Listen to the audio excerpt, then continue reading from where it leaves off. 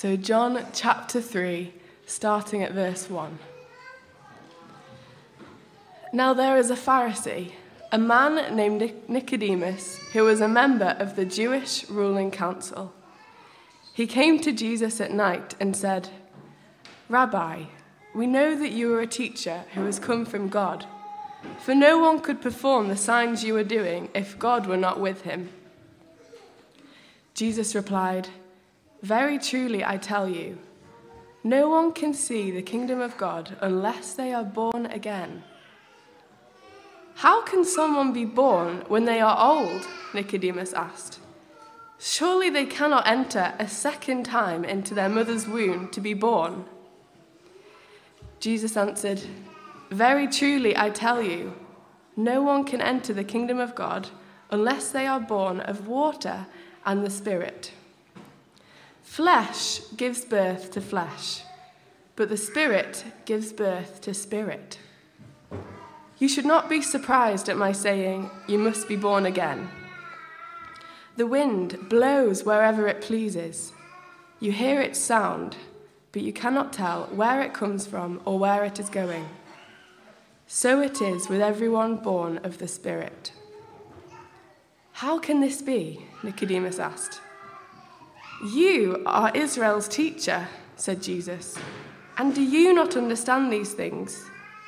Very truly I tell you, we speak of what we know, and we testify to what we have seen, but still you people do not accept our testimony. I have spoken to you of earthly things, and you do not believe.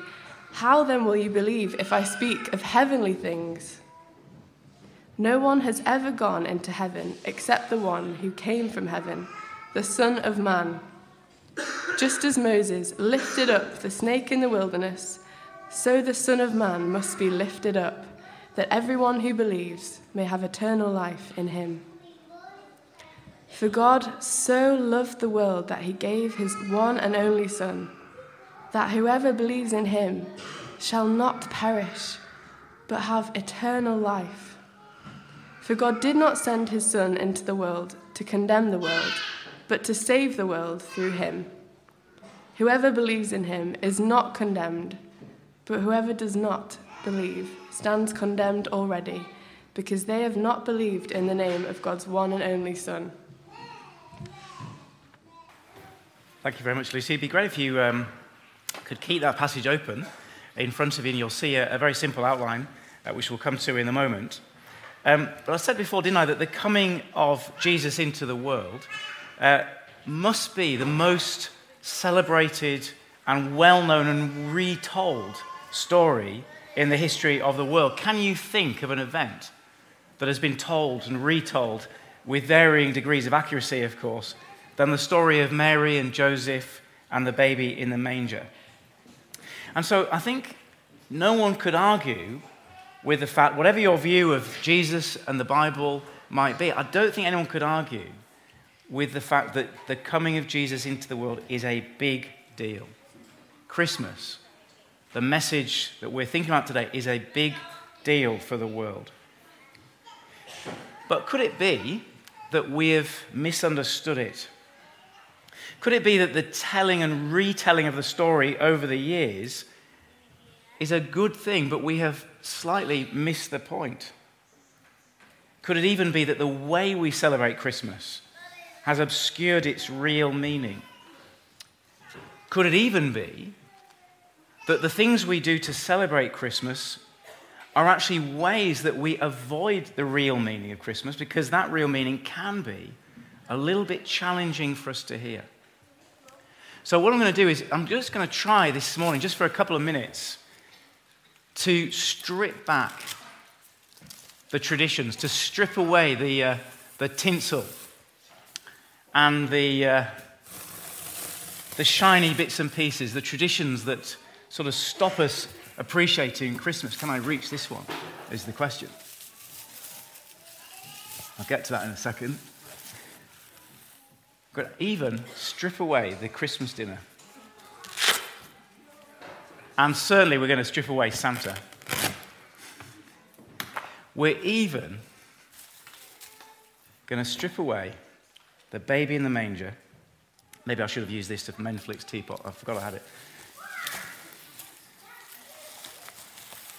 And we're going to get to the real heart of Christmas. I think I've overdone the tinsel.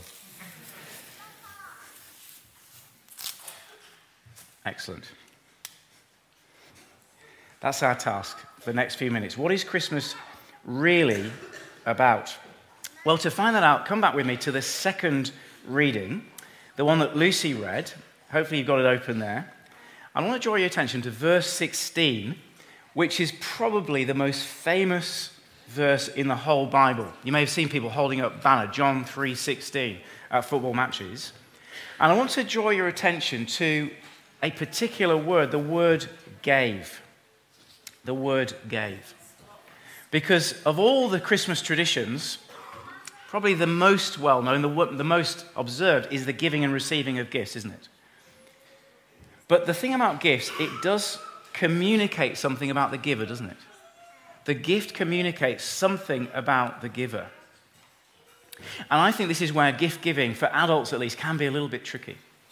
There are those sort of little unwritten protocols. You know, they gave us this last year, so we've got to give them this year. There's a sort of tit-for-tat thing going on. And then there's the protocol surrounding the present drawer. We can sort of spot, can't we, sometimes when the present has come out of last year's unwanted presents. That's okay, we all do it. But it does tell you something, doesn't it? Now, I reckon, what is the perfect gift? I think the perfect gift needs to be two things. It needs to be generous and useful. It needs to be generous and useful. See, let me show you my stocking. Where is my stocking? I know it's mine because it's got the letters DR written on it. And I'm going to open my last present this morning.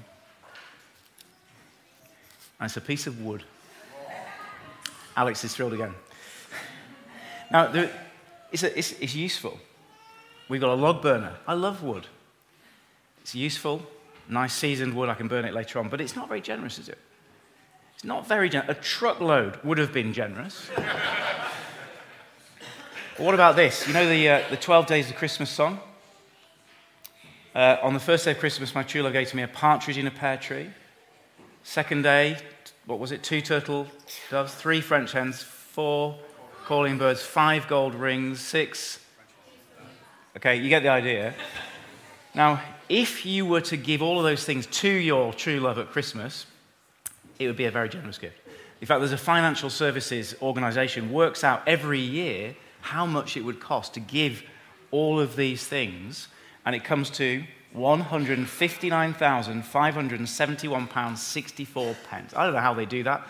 I don't know whether they factor in the living costs of the milkmaids or whatever. But this is a generous gift, but it's not very useful.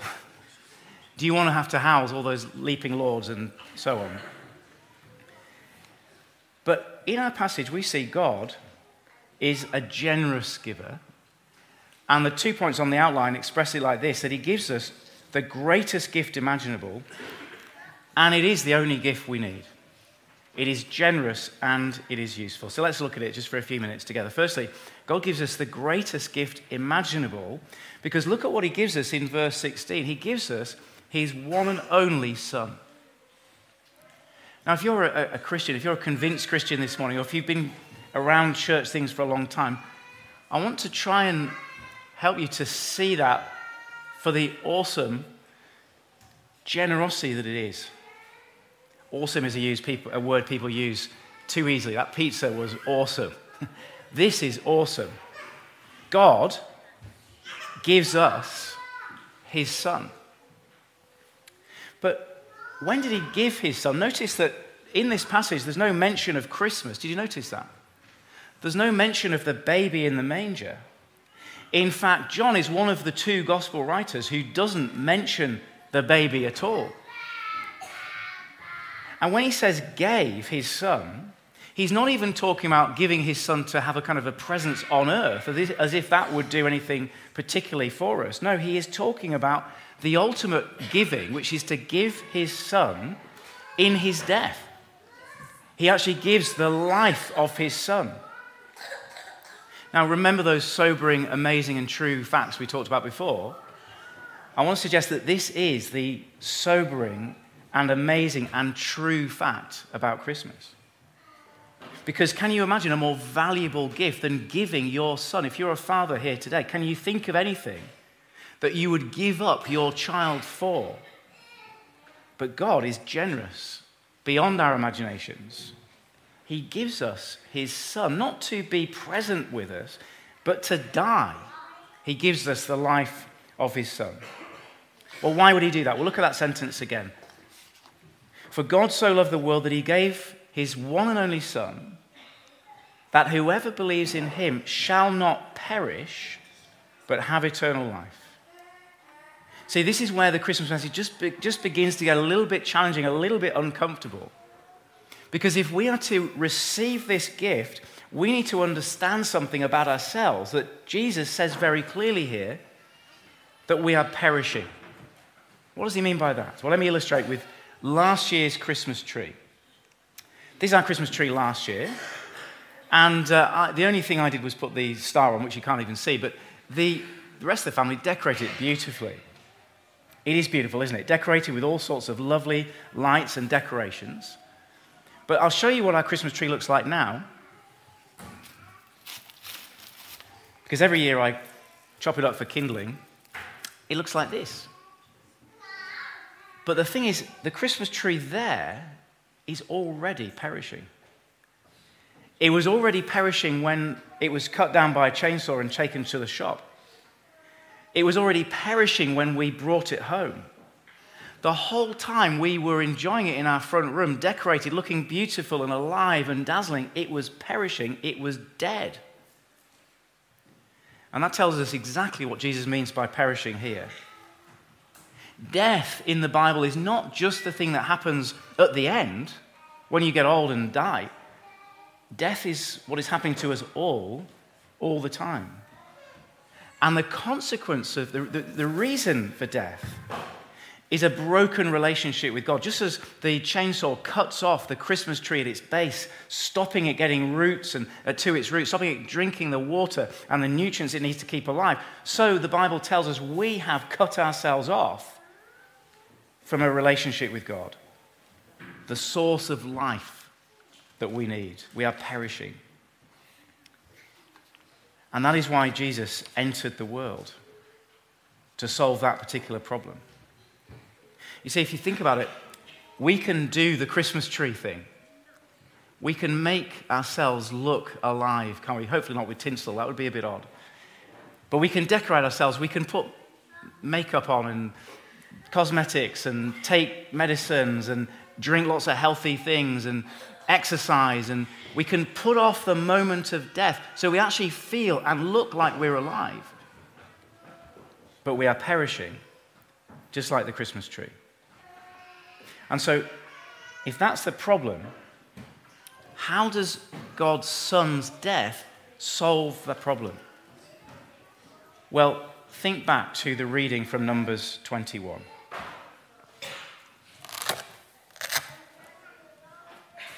It turns out that to understand the heart of Christmas, we've got to think about that snake. Can you see the bronze snake? Because we read in Numbers 21 this incredible story, didn't we? About the Israelites crossing the desert on their way to the promised land and grumbling against God. Can you imagine? God has just saved them out of slavery in Egypt. He's taken them to the land of milk and honey, and they're grumbling about this miserable food.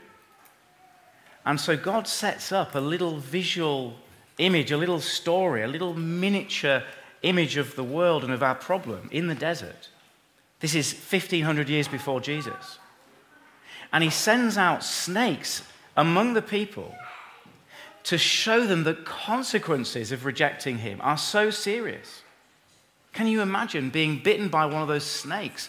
You've just had your freedom from Egypt. You're now in the desert and you've been bitten by a snake and you can feel the poison coursing through your body.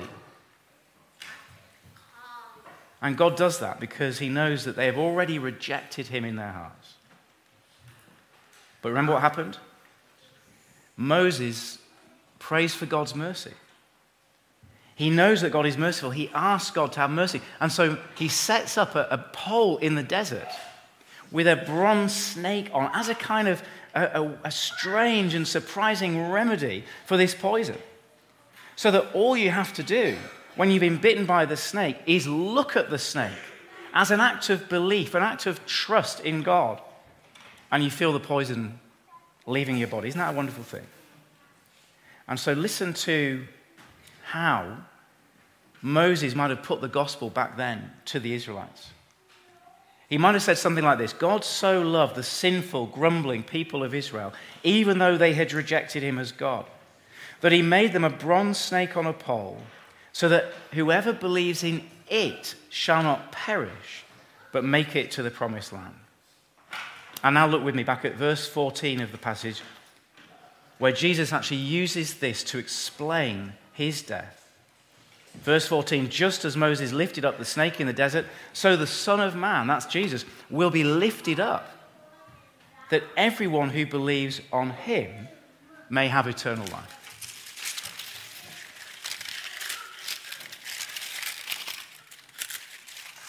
And so that brings us to the heart of Christmas. It is a wooden cross. It is the crucifixion of Jesus.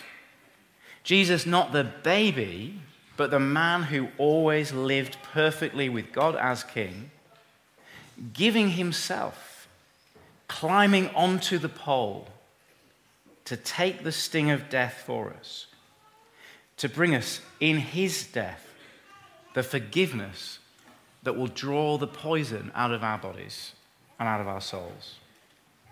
Isn't that generous? The most generous, amazing gift that we can imagine.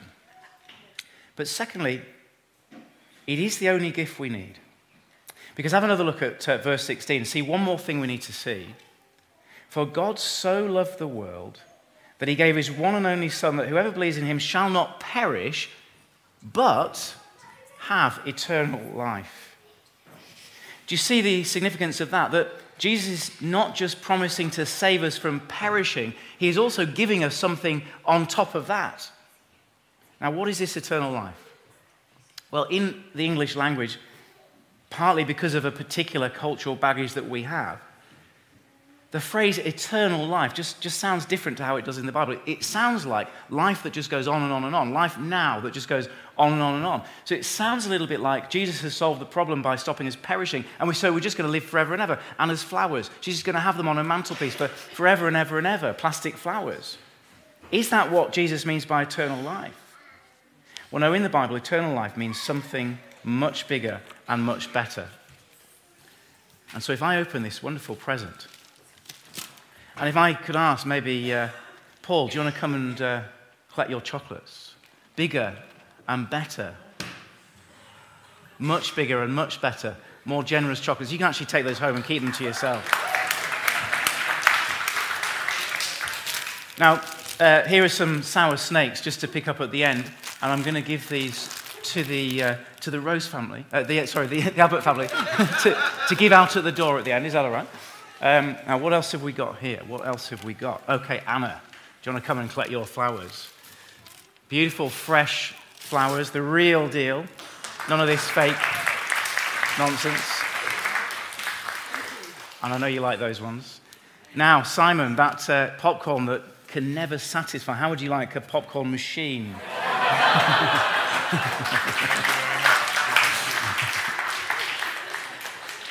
And, oh, look, before I get to Flick, who would like to hand these out of the door? What about the McSweeney family and the Goody family?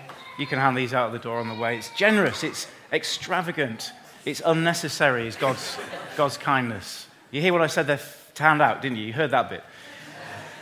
Felicity. Whoa! Oh, dear. I'm so sorry. The hazards of wooden crosses. Felicity. A lovely teapot. There you go.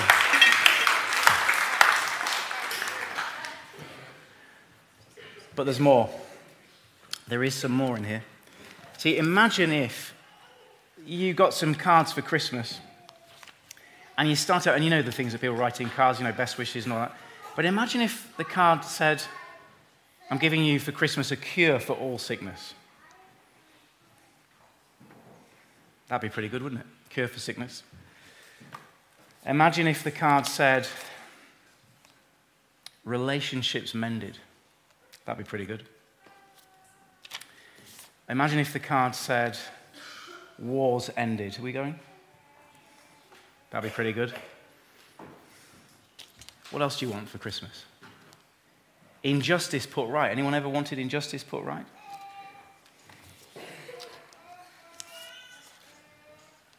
What if all your mistakes and regrets could be forgotten and guilt washed away? And here's the big one. What if for Christmas we could have peace with God? See, that is what Jesus means by eternal life. It is the greatest gift imaginable. It's extravagant. It's extraordinary. It is nothing that we deserve. It is everything we need, but it comes to us only through the death of Jesus on the cross. And so if you've got your Bibles open, if I could just turn you now to John 5:24. John 5:24. And this is where we're going to end. Jesus says, I tell you the truth, whoever hears my word and believes him who sent me has eternal life and will not be condemned. He has crossed over from death to life. And so I'm going to pray in a moment, but I want to encourage two groups of people, which I think covers everybody here. Firstly, if you are already a convinced Christian this morning, I want to encourage you today to just pause and grasp again the magnitude, the momentousness of this gift. And we are guilty, aren't we, of taking it for granted so often. But may I encourage you, if you're a Christian this morning, to just stop and think. Whatever else is happening today, whatever else is going on in your life, that you might know this joy in a fresh way, and you'll remember with breathtaking thankfulness what Jesus has done. But I want to offer a word of encouragement to you if you're not a convinced follower of Jesus. It's so good to have you with us. We're so pleased to welcome you into our church this morning. I hope you can come back. I want to offer a word of encouragement to you, but it's a slightly more uncomfortable word, because I need to be honest with you about your situation if you have not put your trust in Jesus. If you've not done what the Israelites did in the desert and just looked at the snake on the pole, knowing that God was going to put things right. Well, it's very clear in the verse I just read, isn't it? That you are perishing now and you will perish in eternity unless you allow Jesus to draw out the poison of death. You will perish forever. And so I want to encourage you to turn from your sin this morning and accept with great thankfulness this gift. And what better time than Christmas Day to make that change? I'm going to give us a chance to do that. You'll find a prayer that's been printed on the bottom of the sheet. This will be a wonderful prayer to pray on Christmas Day or any other time. And I'm going to ask us to bow our heads, and I'll lead us in prayer before we sing. Heavenly Father, I admit that I've rejected you as God and rebelled against you in my thinking, speaking, and actions. Thank you that you have not treated me as I deserve, but instead Jesus has died in my place so my sins might be forgiven. Please forgive me and cleanse me so I might receive eternal life today. And please help me to live from now on with Jesus in charge of my life. Amen.